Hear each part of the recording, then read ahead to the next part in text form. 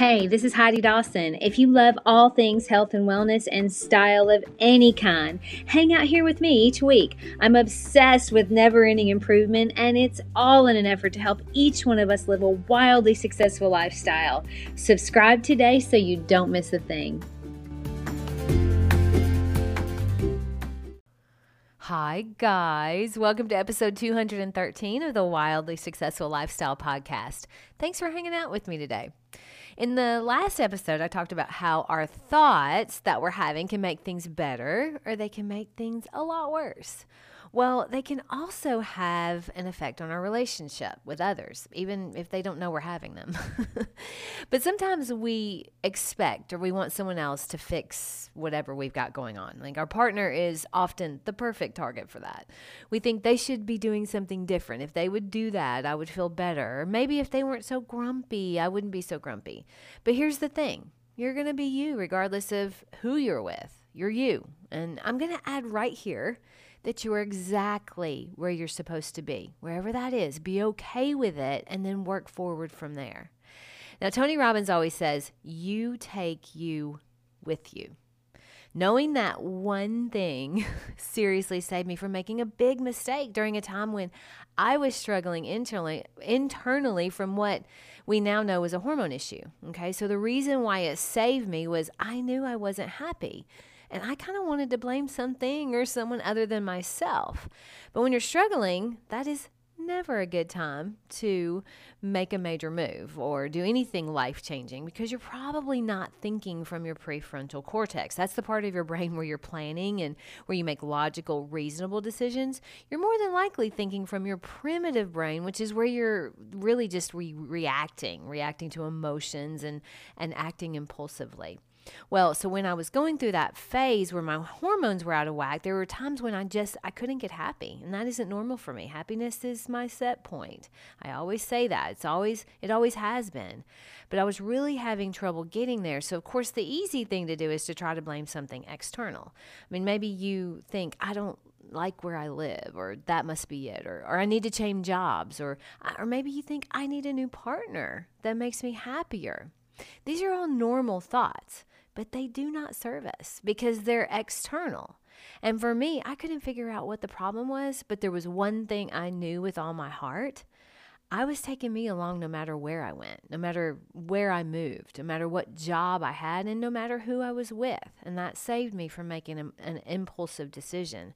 The best advice I can give anyone considering a big life decision is to get happy and then. Get happy inside and then make that decision. If you chase happiness externally, you're going to always be running. And when I say get happy and then make a decision, I'll give you some examples of what I mean by that. So I have a good friend who had a job she really liked, but she had a few people she just couldn't get along with. So she wasn't happy and decided she needed to change jobs because of that. So she did, only to find that she worked with people at her new job too. And the same problems were coming up. This happened a few times. You see, she's chasing something external. She's chasing happiness. And eventually she's going to get tired because you take you with you. How many of us have ever seen a friend who's jumping from relationship to relationship and they always seem to have the same problems? I like to use the analogy of what's the common denominator? I mean, the common denominator is always you. You are always wherever you are, no matter where you go. The common denominator is you and the thoughts you consistently have. So are those thoughts creating better relationships, or are they causing you problems in your relationships, no matter what relationship it is, whether it's work or home or whatever? You have to be the reason you wake up happy. It's not that person lying next to you or your coworkers that are responsible for your happiness. They can add to it, of course, but they cannot make you happy. They can't do it, no matter how hard they try.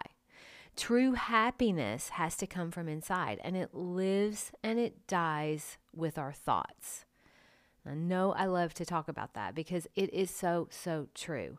And now I always do want to say this when I'm on this topic about happiness, and it's make sure you don't have a hormone problem. Internal happiness is worth the cost of getting to the problem, getting to the core if you have a hormone issue. And that's not just about women too. Men can have low testosterone that'll mess them up too. So if you're chemically balanced, but you're having lots of relationship issues, check the common denominator. It more than likely has everything to do with you and your thoughts.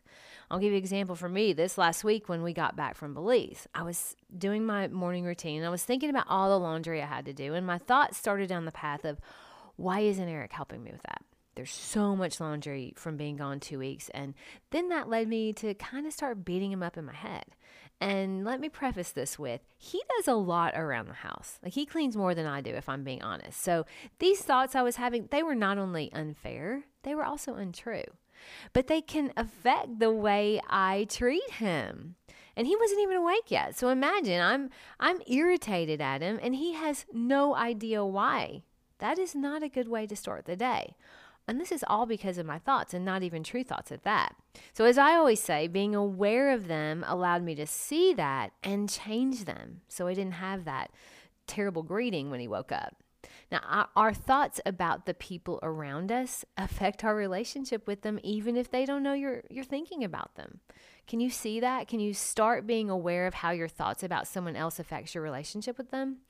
My guess is you have someone in your life that can do no wrong. Maybe a best friend, your daughter, your granddaughter, maybe it's your dog.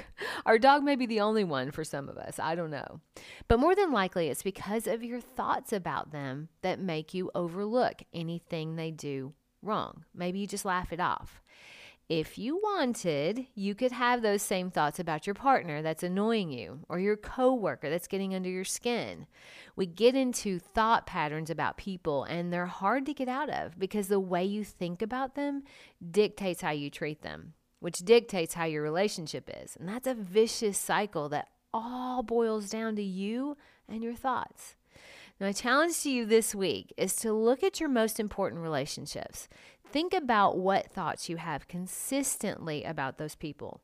Are your thoughts about them making you excited to see them or making you dread seeing them? And if you're unhappy and you're considering a life change, just remember, you're taking you with you wherever you go. You're the common denominator. If you're constantly chasing happiness externally, you're going to have to keep running, and you're eventually going to get tired. So keep doing those things that grow you and take care of you and empower you, like meditation, exercise, good nutrition, positive input like self-improvement books and self-improvement podcasts like mine. You'll never regret doing those things. I love you guys. I'll talk to you in a few days.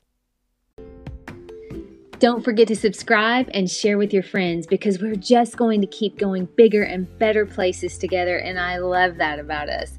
Talk to you in a few days.